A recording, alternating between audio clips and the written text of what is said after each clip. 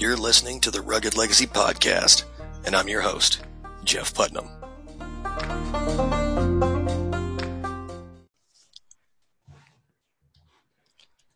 Hey everyone, welcome to the first ever episode of the Rugged Legacy Podcast with your host, Jeff Putnam, also known as Rugged Legacy. Today I am with Nick Lowary, a guy I've known for almost a year now, and it feels like I've known him forever. The guy's got a hell of a story. He fought his way up, and he's not even 30 yet, and he's already a business owner and an accomplished mountaineer. So, Nick, welcome to the show, and thank you for joining. Jeff, thanks for having me, dude. Not even 30 yet, man. I'm not even 25 yet. I was trying to give you some credit. 24, you're a business owner, mountaineer, living it up, man. Well, thanks, dude. So a lot of people already know you, but plenty don't. So I guess we'll start off with hearing a little bit about you, man. Where are you from? Yeah, so from St. Louis, I moved out to Colorado when I was 18, I think, for freshman year of college. Stayed out here after I graduated and just never want to leave. Spend, like you said, as much time as I can up in the mountains and working on the company. Now, is that something you always wanted to do, head out to where the mountains were? Is that something you kind of always felt maybe calling you? You know, it's funny. I don't really know. I always grew up, so I was in Boy Scouts up until freshman year of high school. And so I started probably fifth grade or something. And I loved camping, but I wound up, like, that's why I got into it. I loved the camping, the hiking, the high adventure parts, like, loved it. But my troop kind of turned into a merit badge factory where all we were focused on was merit badges and churning out Eagle Scouts and all of that. And it just seemed like it got away from the like true nature of what the Boy Scouts was originally supposed to be. So I loved that, and then kind of got out of camping for a while. And I say camping, but I really just mean outdoors stuff in general. In St. Louis, there's no real good snowboarding either. So did a little bit of it while I could, all of that, but no real like big mountain things until I got to Colorado. And when I came out here for the first time, it was a summer trip when I was in probably early high school. Didn't come out again until a recruiting trip my senior year when I was actually talking to the lacrosse coach out here at CU Boulder. And man, I'll never forget like that first moment driving out to Boulder from Denver. And it's only like a half-hour drive, but Boulder's like in the foothills of the mountains. And you come over the top of this little ridge and all of Boulder Valley is spread up beneath you, the Flatirons, and it's just beautiful. And we came over that corner. My dad was pissed because he knew immediately this is where I was going and there was nothing he could do about it. I was moving away and I was never coming back. And that's pretty much exactly what happened. So I could say, yeah, it's kind of always been there, but more it's been a building kind of thing for a while. Yeah, it kind of sounds like it was more of a love at first sight kind of thing. Like you said, you come around that corner and you saw all of Boulder Valley. You know, I've never been out there, so I couldn't tell you what it looks like, but I've seen a lot of the pictures you've put up on your social media. Yeah, dude, it's gorgeous. It is. And beyond that, like if you just Google it, just for everyone listening, just Google Boulder, like, and you'll see the view. It's the first one that'll pop up on Google. Yeah, and you said you played lacrosse. What got you into lacrosse? Was that something you did when you were younger, or is that something you kind of did as you got into high school and then wanted to do it in college, or you just found something you were good at? A little bit of everything, man. So I started soccer when I was really, really little, and I always loved being goalie. So I kept with that for a while. I played baseball till like 5th or 6th grade. Quit baseball because I lived in California, just outside of LA, for all of elementary school. So when I moved back for middle school, I stopped baseball then. So I had a spring season that was empty when I got to high school. So I was just playing. I played soccer my freshman year of high school, and I was soccer goalie. And one of my teammates was like, "Yo, the lacrosse team needs a goalie." I was like, "What the fuck is lacrosse?" And he goes, "Just come, just play." I was like, "Okay." Did not know what I was getting into. Had no idea how violent of a sport it is and how much fun it was going to be and how much hell I was going to put my body through. But absolutely fell in love with it, man. From my first game until the day I walked off the field, I loved it, and got me to college. Played in college for 2.5 seasons, like two spring, because it was spring season. So I played for 2 spring seasons, and then the next fall ball, like training season. And kind of in the middle of fall, I just all of a sudden didn't really want to do it anymore. And I think a lot of that came from realizing that after my college career was over, there was nothing I could do. So like I didn't want to make a career out of coaching lacrosse. I knew I could do it. Like if I wanted to coach a high school team or maybe a college team later on down the line, I could, but I didn't want to make a career out of lacrosse. Um, and there's no real money to be made in professional. And to be frank, wasn't good enough to be a professional lacrosse player. I was playing club at CU, right? Like we practiced 6-7 days a week, won the club national championship, which is no fucking small feat in the lacrosse world. It's kind of weird. Like D1 is obviously the best, NCAA Division I. And then Division III is actually a higher competition level than Division II. And the club scene, like the top 5 to 10 club teams, are right on par with some like mid-range Division III teams, and even better than some lower end Division I teams.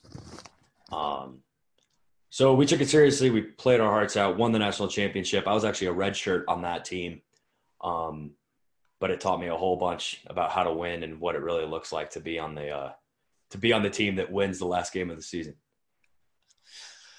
Yeah, I can imagine how that felt. I played baseball in high school, but that was pretty much about it. I was in no way on the same kind of level as I was ever going to actually go anywhere with it. Mm-hmm. But it sounds to me like you've always had this kind of an aggressive type spirit. Oh, I mean, yeah. yeah. I've seen a lot of the stuff you put on social media, man. You just won a gold medal in a jiu-jitsu tournament, right? Yeah, yesterday. Congratulations, man. Thank you. Yeah, from what I've been able to see and the people that already follow you, fighting's kind of become a really big part of your life on top of owning your own business and on top of being an avid mountaineer. So what do you do to fit all of that into one capsule where you're able to do all of those things? Because none of those things are easy. So, I mean, it's got to be one of those things where you start to get kind of burned out and tired and physically beat up. I know you had an injury a while back. You took a kick to the face. Yeah. And that kind of out. Right. Hell of an injury. That kind of slowed you down a little bit. But, I mean, it looks like you're coming back.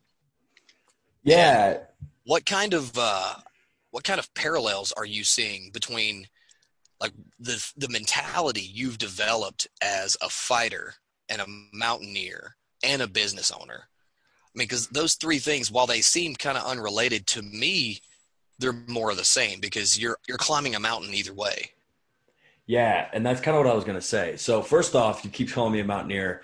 I would say aspiring mountaineer would be a better word. I've gone on a lot of really long and hard hikes. Gotcha. I have not yet. I just bought all my gear a couple weeks ago. I haven't had the chance to get up there and do it yet. I have not done any alpine climbs or anything that's like totally out of this world insane yet. That's the goal though. That's 110% the goal. And I'm like totally focused on that. But back to your question, it's all the same. There's that old, like, I think it was Sun Tzu quote. It was like, he who sees the way sees it in all things. And there's so much there. It's so accurate. So I just finished reading this book called The Rise of Superman. It's by Stephen Kotler. And Superman is used in the Nietzsche sense, right? The Übermensch. And it's all about using the flow state, or as Maslow called it, your peak experiences, to find better ways to do things, new innovative ways, and to push what he refers to as ultimate human performance. And it's considered ultimate because if you fuck up, you die. So like big wave surfing, free solo rock climbing, high alpine mountaineering, base jumping, ski basing, right? Like this crazy shit people are doing where it's like, yeah, if you mess this up, you're dead. But because of that, because the stakes are so high, it forces you into that mystic flow state, right? Where everything is just dialed in and your body's operating at levels that it normally can't. Because you shouldn't operate at that level because you're going to hurt yourself. But if the other consequence is death, your body's going to let you hurt yourself, right? There's a story of a dude who passed away now. He was a free solo climber, Dean Potter. And he was base jumping in the Cellar of Swallows, which is this huge cave in New Mexico. It's basically like a 1,200-foot vertical drop, like a big pit. And he was base jumping, and when he pulled his parachute, half of it was wet, so it didn't inflate correctly. And then it kind of enveloped around him while he's falling at terminal velocity down this massive pit. And right before the parachute envelops him, he catches a glimpse of the rope out of the corner of his eye. And because they just had a rope hanging down to the bottom that they could use to like get back up. And he literally, terminal velocity going like, I don't even remember. I don't know what that number is. I think it's over 100, 120 miles an hour, I think. I think it's somewhere around 137 miles an hour. Whatever it is, it's insane. This crazy bastard grabs the rope barehanded and stops his fall. Jesus. Like a little climbing rope. He burnt the shit out of his hands. He tore every muscle in his abdomen. He blew out his rectum. He literally tore his body to shreds, but he saved his life. Like, you should not be able to do that. Like, that should not be physically possible. But you go to the state when the stakes are so high that you have to. Your body's like, it doesn't matter. We're doing it. And so, point of that story is all of the things that I do, right? Jiu-jitsu, the rock climbing, mountaineering, hiking, the business, which for those listening who don't know, we haven't really touched on it yet. I own a coffee roasting company out of Denver, Colorado. My business partner and I started the company. It's Ground Shark Coffee. We started it about a year and a half ago now, August of 2018. But anyway, that along with everything else, it's all in my mind the same, and it's a pursuit of that flow state. It's you find that thing that just like it takes you to that next level, right? And we've all found it before a time or two. We find it more often as kids, actually, because of the way your brain develops. It's easier to get into that state when you're younger. But at the highest level, like the more your life is in danger, the more likely you are to find that state, right? And so that's why these guys that we all refer to as adrenaline junkies just push the envelope of human performance so far, so fast. They're not adrenaline junkies. They're flow junkies, right? They're looking for that state where you're just in and you feel alive. And entrepreneurship gives me that, and rock climbing gives me that, and jiu-jitsu gives me that, right? Because like jiu-jitsu especially, because it's like if I'm not present in the moment, I'm getting choked out, right? Or I'm getting otherwise submitted or fucked up or hurt or whatever it is. Like I have to be present. I have no choice. So all this stuff is really like enveloped into A, find the hardest shit I can do and do it. B, you do it enough and you do it at the right level of not competition. What's the word? Intensity, challenge, like the right challenge level where it's just a little bit more than you can handle. That's perfect. Where if it's so far above what you can handle, you panic. But if it's just a little bit more than you can normally handle, that's when your body like takes over and that like response kicks in and you feel alive, man. Yeah, there's an old saying. It says you never feel more alive than when you almost die. Yeah. So I kind of understand what you're saying. Now, would you say that you're addicted to those things? Like are you one of those guys? Are you a flow junkie?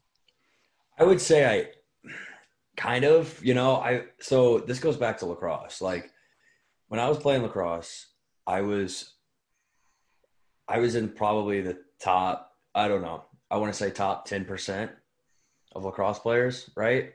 At least goalies in the nation. I don't know. Maybe I'm wrong. Maybe I'm full of shit. Maybe it was 20, 25, whatever. I was at the top level, right? Like I was good enough to be a member of a national championship team, right? So I'm seeing high level shit. Knowing it that well, having that like level of mastery over that most people never get, I saw a lot of people say things like lacrosse saved my life, or it was referred to by the Native Americans who developed it as the creator's game or the medicine game because of the nature of it. And I think hockey players will agree with this. The nature of hockey and the nature of lacrosse kind of lend itself to that flow state because it's violent, it's violent and it's creative in ways that other sports aren't. Like soccer is a very creative sport, but it's not nearly as violent as lacrosse or hockey. Football is a very violent sport, but I wouldn't say it's as creative as lacrosse or hockey. Football is very two-dimensional, right? You're going down the field, whereas lacrosse, you're going down and back up and passing the ball around. The same way in hockey, you're going down and up the ice and passing the puck around. It's more dynamic and it's faster paced and there's not breaks between the plays. So it lends itself to that flow state. And I think that's why it got that moniker, the medicine game. Well, then you go to jiu-jitsu and you hear the same things. You hear the same people. They're different people, but you hear the same sentences. It's just jiu-jitsu instead of lacrosse. It's jiu-jitsu saved my life. And I love this. I love this game. I love this sport. I love this art because it's so deep and it's so pure. But like people were saying the same thing about lacrosse, right? Well, then you get into rock climbing and people are saying the same thing. Then you get into like the entrepreneurship world and people are saying the same thing, like long distance hiking, same thing, snowboarding, it's all the same. It's all that, like, you get to that higher level of mastery over something because of that flow state, because of that like high you get when you're just crushing it at whatever it is. So would you say I'm a flow junkie? Yeah, a little bit. Because I'm following that, right? Like when people ask, like, why'd you start the business? I don't really have a good answer because the answer is because it was next. Like what felt right. Like I didn't feel fulfilled at my day job because I couldn't be creative enough, because the stakes weren't high enough, because I wasn't running on my own, like by my own power. I was on someone else's schedule doing someone else's thing. Like I needed something to make me feel alive, right? Yeah, you see, that kind of brings me back to what you were saying about the Boy Scouts. Now, from everything you've said, to me, it sounds like you're always looking for that next level, but at the same time, you want it to be pure. And you got out of Boy Scouts because it became a merit badge factory. They Yeah. weren't. They were more focused on how many merit badges or how many Eagle Scouts they could turn out versus the purity of being out there. Is that kind of thing? I guess what I'm trying to say is that what's driving you to find something pure and intentional versus kind of being swept up in the current of whatever's going to drag you along? Yeah. Dude, that's what I haven't even thought of that. That's a really good way to put it. Um, that's definitely it, because there's definitely a bit of like finding the road less traveled, right? It's like, what's something I can do that no one else has done, right? Like, there's got to be a mountain out there. I mean, there's a ton, but like, there's got to be mountains out there that I can climb that no one else has climbed yet. There's got to be lines that I can get up that no one else has. Like, I wonder if there's a new way to climb this rock. I wonder if there's a new way to get up this, and like, there's a new way to get down it, right? Like this summer or this winter, hopefully here in the next 2 weeks, I'll do my first um, couloir ascent and then snowboard back down. So like a couloir is basically like a big chute that runs up the side of a mountain, and climbing up those is pretty rad. And you do it a lot at high altitudes. I just haven't like had the chance or the gear to do one yet, and I finally have it all. So I'm going to go up one and then snowboard right back down it. And like that's like a new thing for me. It's like I haven't done that yet, and like if I was, I mean, 50 years ago, all this shit is brand new, right? No one's done any of this shit. But now it's all been done. So you have to push the envelope further and further and harder and more extreme and more insane. And like one more flip or one more rotation. And it's like, at the end of the day, it's just creativity that drives all of it. So would you say that that is what drove you from the time you dropped out of the Boy Scouts because it was a little merit badge factory to finding the flow state as a goalie in lacrosse, to finding the flow state going up a mountain, to finding the flow state on the mats in jiu-jitsu? How did you get to the point where you say, well, now I have to start my own company? Because that is completely kind of left field, at least to some, of these kind of extreme things that you're doing. You go from, being this guy who's basically a 23-year-old Indiana Jones, just totally killing it. You know, you're just totally killing it out there and you're doing everything possible. You're, you know, basically like an apex predator out there. And all of a Quit sudden sucking my dick, Jeff. no, but then you turn around and go, I want to start a coffee company. Like, how did you come to the what? I don't understand the connection to how you said I'm gonna sell coffee. Dude, we thought it'd be fun. It's literally that simple. My business partner and I were getting lunch one day. He's been in the culinary industry for like 20 years. We were getting lunch one day and he was like, man, I can make great food. I just have no idea how to sell it. No idea how to run money or take care of my money or anything like that. And I'm like, well, shit, I'm okay with people. I'm okay with money. I can figure out how to get good with both. Let's go. What do you want to do?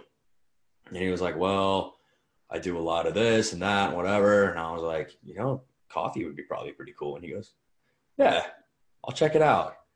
3 days later, he texts me. He goes, bro, I watched so many YouTube videos about how to roast coffee. Let's do it. I'm like, cool, done. Let's go. It was it. Like, that's it. Like, you can use YouTube for everything. So dude, I YouTube, know. YouTube was the founder of Ground Shark Coffee. You're just taking all the credit. Pretty much. Yeah. Like, this company fueled by YouTube. No, I don't know. I mean, I guess to some it's out of left field, but to me, it's the natural progression of events. Okay. When I see somebody like you doing the things that you were doing and the way you came up, being incredibly hyper aggressive and just pushing that envelope with what we were just talking about, I would think the ideal job for you would be getting as much GoPro footage as you could going down the side of a mountain at terminal velocity. Well, that's the thing. Like, I'm always hunting like the bigger line or anything like that, but it's never been something that I've seen myself being good enough at to make a living out of. I've never wanted to make a living out of athletics in any way anyway. And I think that goes back to the purity of it. If you're like, we'll take it to the extreme example, because like I can make my way down the blacks and the double blacks at the resort, but I'm by no means like shredding my way down like crazy slopes, sending it off 40, 50-foot cliffs. Like, I'm not by any means top level snowboarder. I know enough that I can get my way down damn near anything that you can get to, but I'm not really Captain Insano. So I never wanted to make a living out of athletics in that sense, because on one hand, you're back in the grind, like you're back working for someone else. If you're an athlete, you're an employee, right? Especially if you're on a team. Like, if you're a professional football player, yeah, you're a professional football player, but you're still employed by the owner of that team, and your life is still dictated by your coaches. And that's fine, because you're part of a bigger group that's all doing it together for a greater goal, and you're going to do something, and you might do something really, really cool and historic with that. But it's also a little bit masturbatory. And I say that as someone who's been there. And I didn't really think about that until I got into combat sports. And this might ruffle some feathers out there, but I really think that most team sports, most sports that aren't combat sports, are really a, what's the word?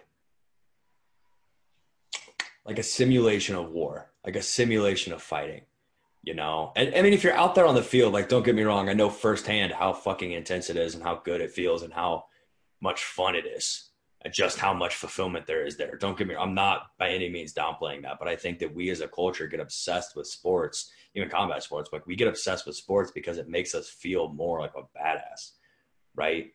And we tell our friends about the cool shit we did in high school and in college and all of that because it makes us feel young again. It gives us that, like, we remember that those times we were in that state. We remember that time where we threw the game-winning touchdown or caught the game-winning touchdown or made the game-saving play or whatever it was. Like,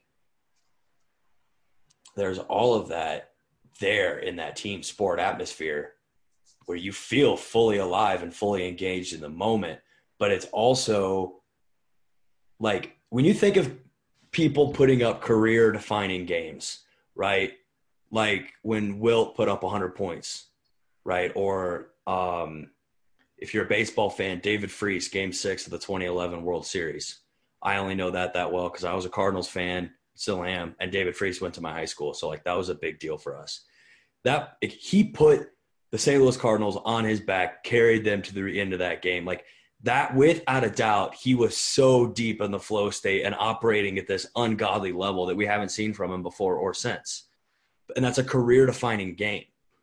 But you can only find that fleeting moments in those sports.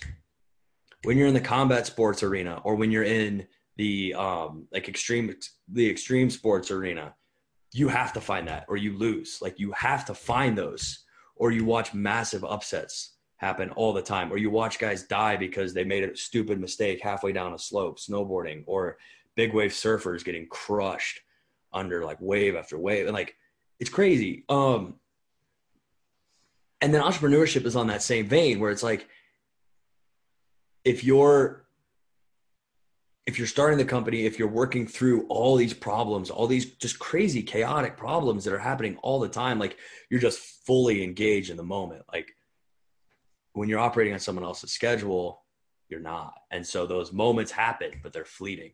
When it's life or death, they happen and they're there all the time, because if they're not, you lose and you die, or you end up on the street or whatever it is. I kind of took that on a tangent. That's all right. That was a good tangent. That was a really good tangent. So what are some of the misconceptions that people get about combat sports that you could probably debunk? You mean you're very into them, obviously. So some of the biggest misconceptions that you hear a lot that you can kind of put to rest, or maybe even confirm for some people who haven't had the opportunity to get into any of these combat sports. Yeah. So before we go down this path, disclaimer: I was getting ready for a Muay Thai fight last year when I got kicked in the head and knocked out. My goal was to take the Muay Thai fight last March of 2019, and then hopefully get in the MMA cage by the end of last year. That got put on hold after the concussion because I realized that if I get another concussion, I need my head. I need to be present so I can actually run this company and get it off the ground. So this is coming from someone with with 4 years of jiu-jitsu and probably 2 years of Muay Thai at best, maybe a little bit less. It's been the same timeline, maybe 4 years total of Muay Thai, but it's been spotty here and there. So mostly grappling and a little bit of striking. But the biggest misconception I see is that people don't fucking understand how deep the rabbit hole goes. I walked off the lacrosse field January of whatever 4 years ago now was, January of 2016, and walked straight onto the jiu-jitsu mats. I quit the team on Wednesday, and I took my first class on Sunday or Saturday. You wasted no time. No. And part of that was that I made a deal with myself, because everyone who quit the lacrosse team, most people quit because it was too much work. Because, I mean, I was putting in 20 hours plus a week into that team, man. We were practicing, like, our off-season schedule was practice 4 days a week, lifting 3 mornings a week, and then an occasional Saturday too. Like our off-season schedule was hard. Our in-season schedule was insane. 6, 7, 8 times a week on the field, like ridiculous for 3-4 months. So most people quit because it was like, oh man, I couldn't do it. I had engineering school or I had business school or whatever. And it's like, dude, I did it for 2 years with engineering school and an architecture minor. Like I was pushing the fucking envelope, but I just didn't want to do it anymore. So I walked off the field and into the jiu-jitsu gym. And I was just like, I need to prove to myself that I didn't quit because this was too hard. I didn't quit that it was too much work. So I did the same thing with jiu-jitsu. Like for that first semester, I made a deal with myself that I would put as much time in on the mats as I did on the field. And I did, and it was insane, and it sucked. But it was good for me. So, misconceptions, though. The big one is that you don't know how bad you are at fighting. Like, most people have absolutely no fucking idea how to fight. And they have absolutely no fucking idea that they have absolutely no fucking idea. Like, I walked in there, great physical condition, strong as hell, athletic as hell, and I got the living shit beat out of me by a dude who looked like he played D&D in his parents' basement. Like, he beat the Don't living sleep on the D&D guys. dude, he beat the living piss out of me. Like, this quiet, kind of nerdy guy, right? And like, he's a super cool dude. Not giving him enough credit. Like, really, really personable guy, really awesome guy. Like, I'm proud that I can call him a friend.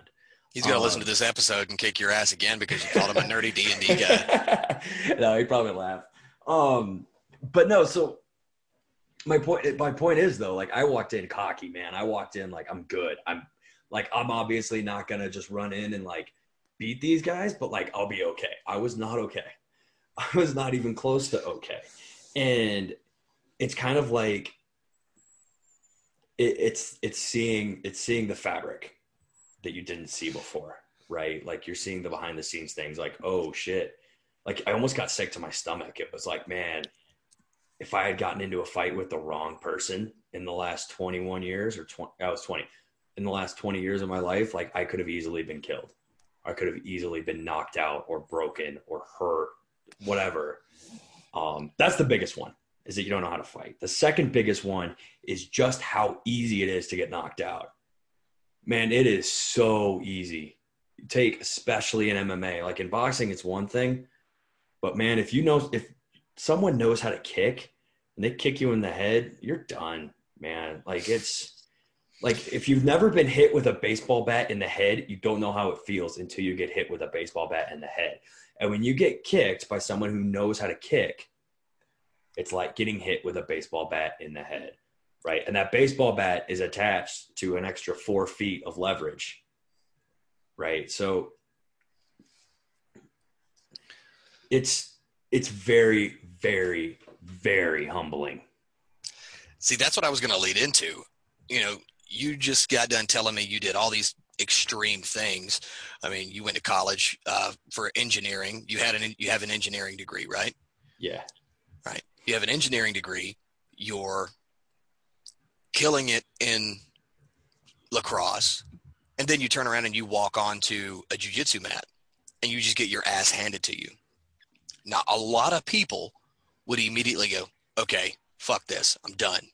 But you didn't. And I know you said it was because you had this thing, I'm not going to quit because it's too hard. But what do you think placed you into that mindset? Because, I mean, obviously you were good at lacrosse. Obviously you were good at, everything else that you've been doing. And then, so this is, from my understanding, you were 20 years old. So this is probably one of the first things you walked into that you were not good at.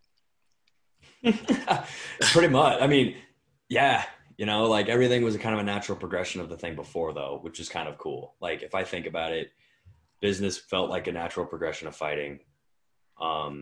Mountaineering felt like a natural progression of Boy Scouts back in the day. Jiu-jitsu felt like a natural progression of lacrosse in a weird way.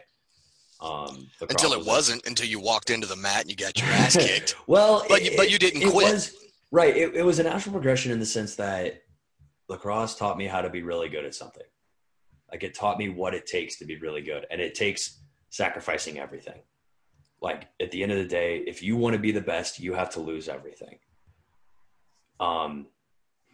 And I got to the point I didn't want to sacrifice for lacrosse anymore. That was really it. It was like, for me to do what I want to do with this sport, I have to sacrifice more than I'm willing to sacrifice. It was literally that simple. It was, I couldn't, after I left the team, man, I couldn't watch a game, even on TV. I couldn't, the first time I saw another lacrosse game was a year later when I went to one of my little brothers in high school. And like, that was hard to watch. It hurt, man. It really hurt. But it just, in my gut, it just felt like I needed to. I don't know. But that was a natural progression of soccer, right? Goalie to goalie, whatever. But I think the mentality that kept me going back to jiu-jitsu, even after getting smashed for so long, was that like I said, I saw the fabric, right? Like I took the red pill. And once you realize, like for me, when I realized that I'm awful at something and I'm awful at something that could be really important, I go back. It's like if you've never tried, if you've never wrestled or done jujitsu or boxed or done Muay Thai or anything like that, like if you've never done a combat sport, you don't know what you don't know what you don't know, and that's okay. You're ignorant, right? Like it's like, yeah, I'm still gonna beat your ass if you make me, but like I don't hold it against you. But like if you show up to jujitsu or if you show up to boxing or Muay Thai or wrestling and you realize, oh fuck, like I'm screwed in a fight against anyone who's done any kind of combat training in any way, and then you never go back, you know what you're missing. You'll always know that you don't know how to fight and you'll never do anything about it. It's like, you know what? You don't have ignorance anymore. You're just dumb or a pussy. Yeah, I think part of that comes, and you have a pretty big ego when it comes to being good at something. Everybody does, Yeah. right?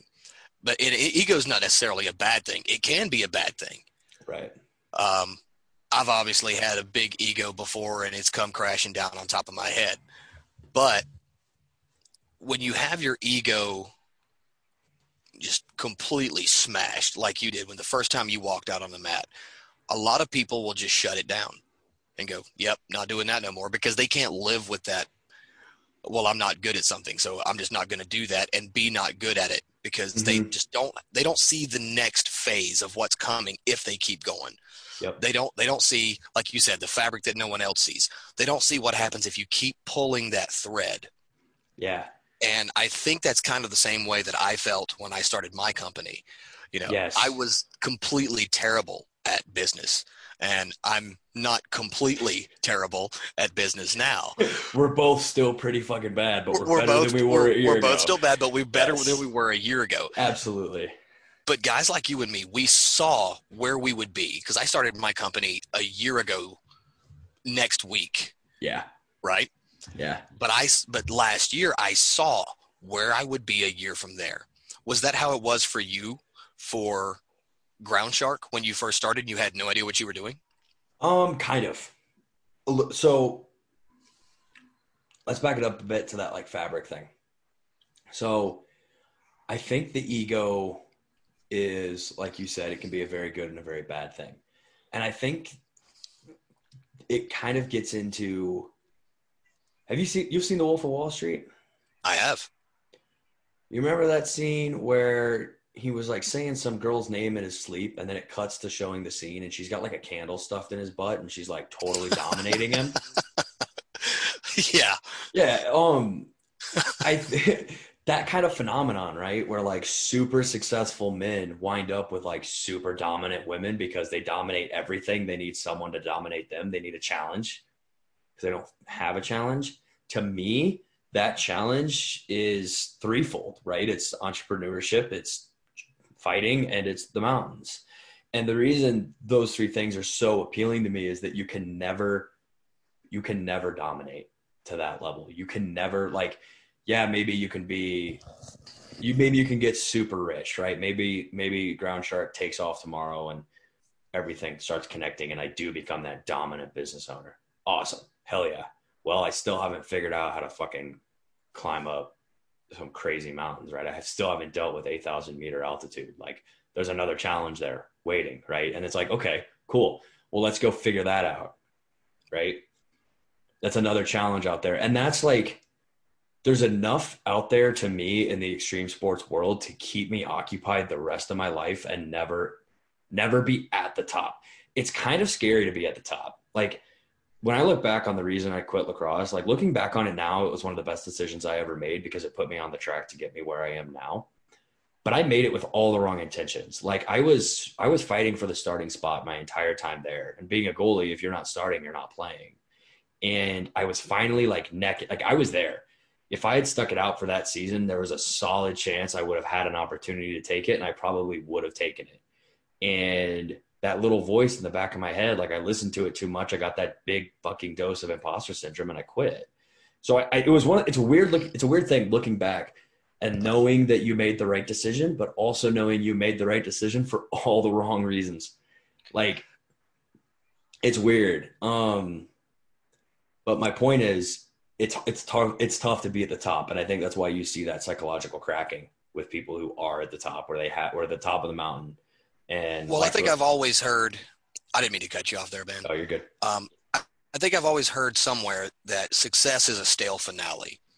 If you like, for example, you just said there's plenty of mountains out there and there's plenty of things out there in the extreme sports arena where you'll be occupied for the rest of your life because it's something you can't dominate. I, I'm getting the impression that you're that guy that if you ever did make it to the top, you would throw yourself violently off the other side down to the bottom because there would be nothing left. You're totally right. You're 110% right. And that's what I did with lacrosse. I just did it a year and a half too early, right? Like when I graduated, my lacrosse career was going to be over either way, and I could have started jiu-jitsu then, you know. But I decided to turn around 200 feet from the summit, and go do something else, which whatever. I don't regret the decision. I just should have thought about it more, or should have done it differently in retrospect, but that's okay.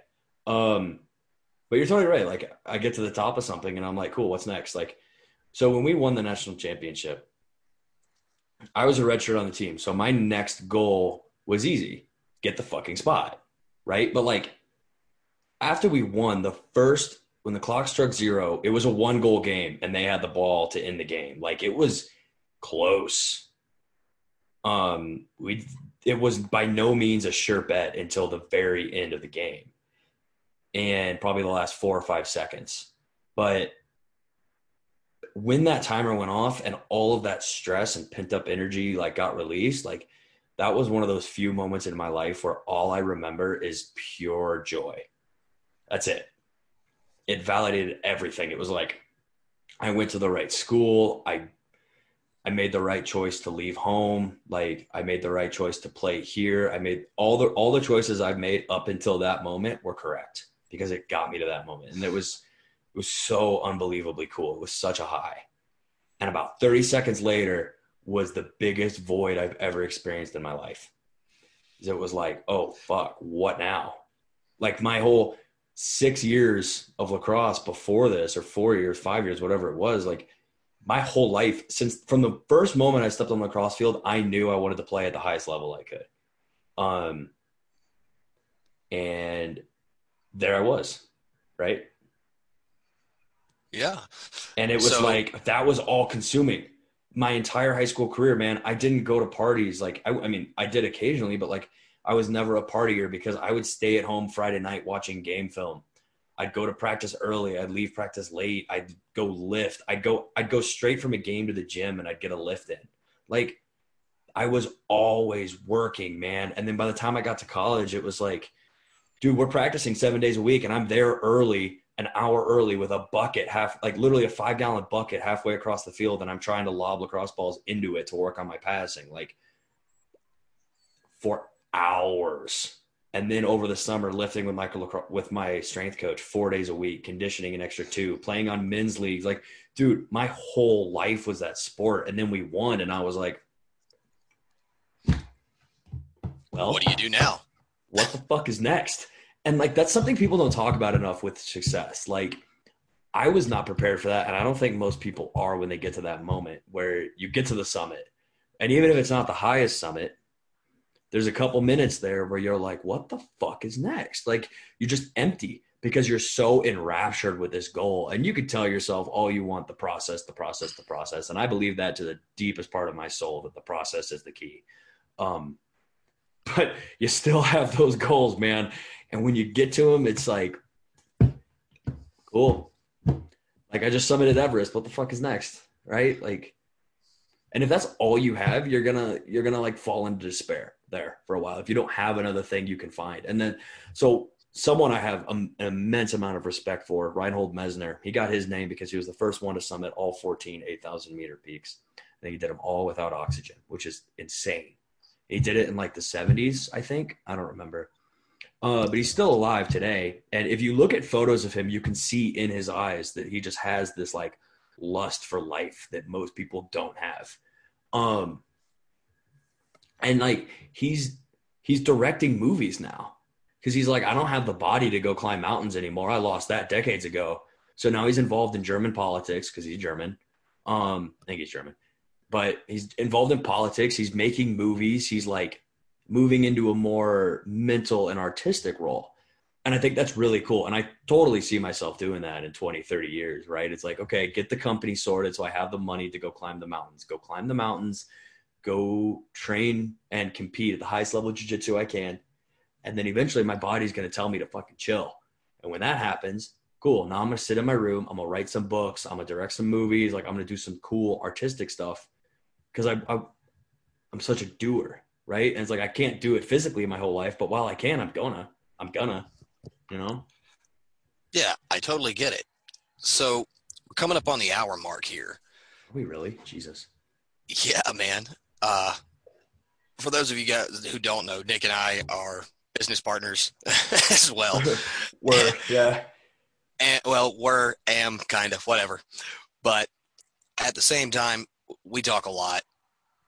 But there's something that I think has kind of been put on this episode that may be unintentional. Some people may listen to this and they may think, why should I even try to get to the top? If when I get there, I'm going to feel empty if there's not something else. If I've aspired and put everything I have into this one summit, why should I even bother doing it? So for those And people listening, what would you tell them? dude, and that's like the coolest part. When you get to the top, you now know how to get to the top, right? Like you understand it. You get it. Like I wasn't the starting goalie when we won, right? So I still got more to learn. Obviously, we all have still have more to learn. But I was part of a team that got to the top. And when you see it from the inside, when you experience what it feels like to win, how perfect things have to go. Like when we won, it was a 13-12 game, and we beat Arizona State, who was on their 22nd game of the season, and they were 21-0 going into that game. They had beaten us earlier in the year, and we ruined their perfect season, and it felt so fucking good because we had lost twice early in the year. But like, it doesn't matter because in that moment, everything worked. Um, but once you get to the top, you understand. You can visualize yourself at the top of the next peak when you summit the first one. The first one's hard. First one's hard as hell because it's hard to even imagine yourself being at the top. But once you're at the top, you can see it. You're like, okay, it took me 7 years to get to the top of the lacrosse game. I wonder how many years it takes me to get to the top of the jiu-jitsu game. I wonder how many years it takes me to get to the top of the business game, right? Like you see it and you're like, okay, I know what it takes for me to get to the top now. When I got to the top of that summit, like I said, there was like a pit in my stomach of like, what comes next? Obviously, I found the answer, right? Like I wouldn't be here talking to you if I hadn't. If I hadn't found the answer, I'd be drinking my sorrows away, still working at my construction job. Um, and that answer is always the next mountain. You're like, in a weird way, you're running from your demons. You're running from that feeling of void towards that next feeling of void, right? Like it's a weird thing to describe, but it's so intrinsic to success where you're always chasing that next level, you're always hunting that next mountain, and you're always working. And at the end of the day though, the reason for it all, like the overarching reason for all of this is internal. It's not external. It's like, yeah, I want to be at the top. Yeah, I want to win. Like I want to win a world championship in jiu-jitsu. Like I want to go to worlds and I want to fucking win, and I want to, that's so ingrained that like I want to be the best. I want to summit Everest, right? I want to start a $7 million or $1 million business from the ground. I want to do these things. Knowing full well that after I do that thing, I'm just going to be looking for something else. But the point is, the act of doing it is making me who I am, and it's making me a better version of me, and it's giving me a life worth talking about. You know, it's giving me shit that like I can look at and be like, I can't believe I did that.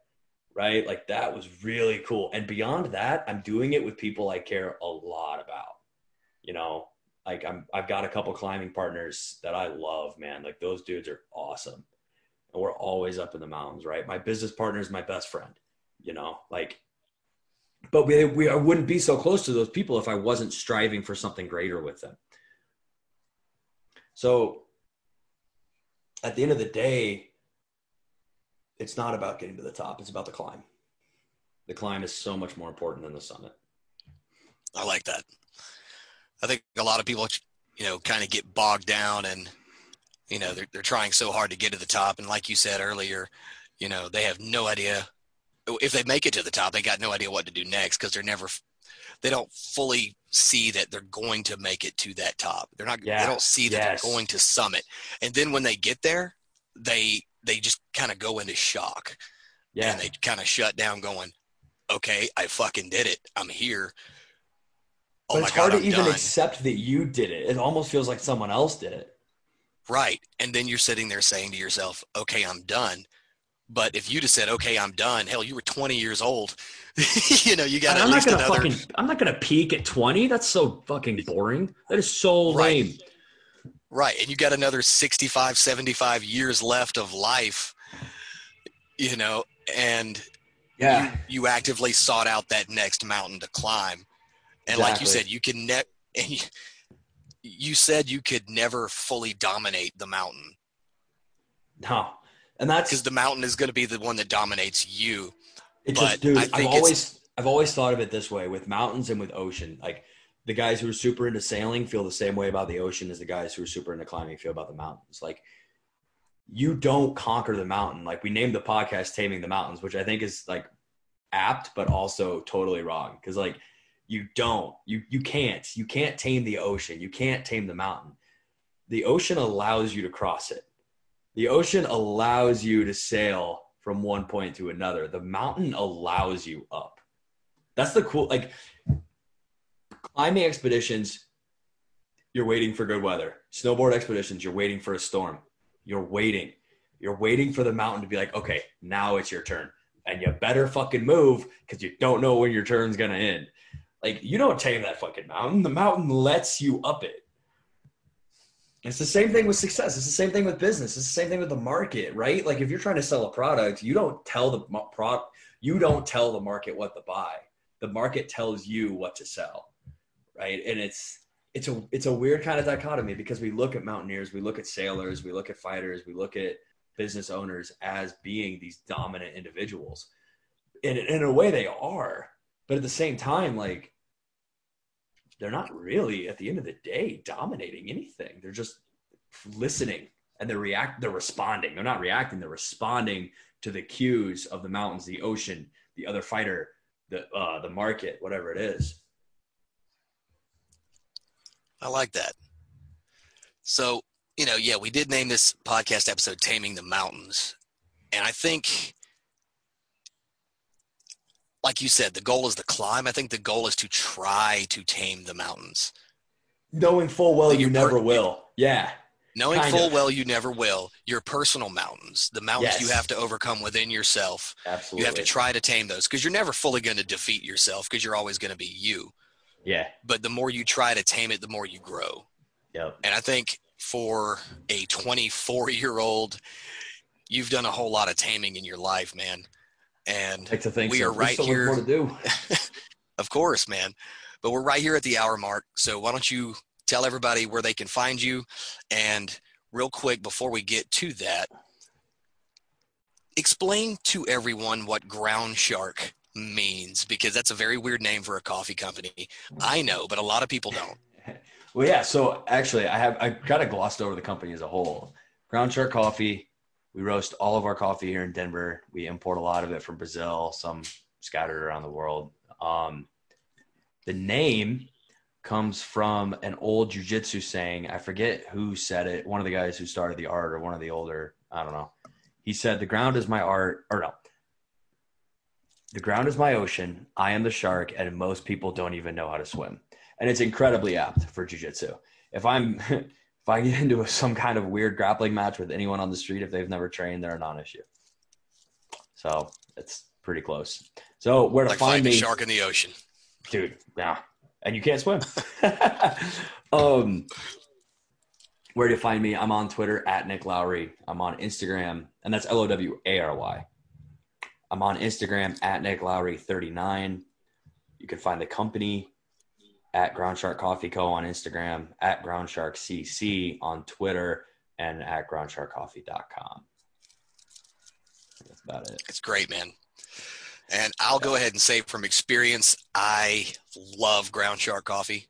The Johnny Mad Cup blend is the best blend on the planet. And you know what? We're almost out of it. It's going away soon. Hopefully sooner rather than later. I'm going to have to order some before this episode comes out so no one else can get any. Jeff, Nick, thanks for having me on, I really appreciate you. Yeah, man, I really appreciate you coming on. Like I said, a lot of people already know you, but for everything that you've done in your 24 years of life, I know there's plenty more times that you're going to have to retell this story, and it's just going to be added on to what you've done after. So. Yeah. There's no way you're done right now, man. And I'm very proud of you. I'm very proud to know you. I'm glad to call you a friend, and I appreciate you coming on. All right, Jeff. Thanks, buddy. Yeah. And for everybody listening, this has been the first ever episode of the Rugged Legacy podcast. If you are interested in supporting this podcast, you will find a link below in the show notes where you will also find all of the links and at information for my very first guest and good friend, Nick Lowary. Thank you all for listening. Have a good day.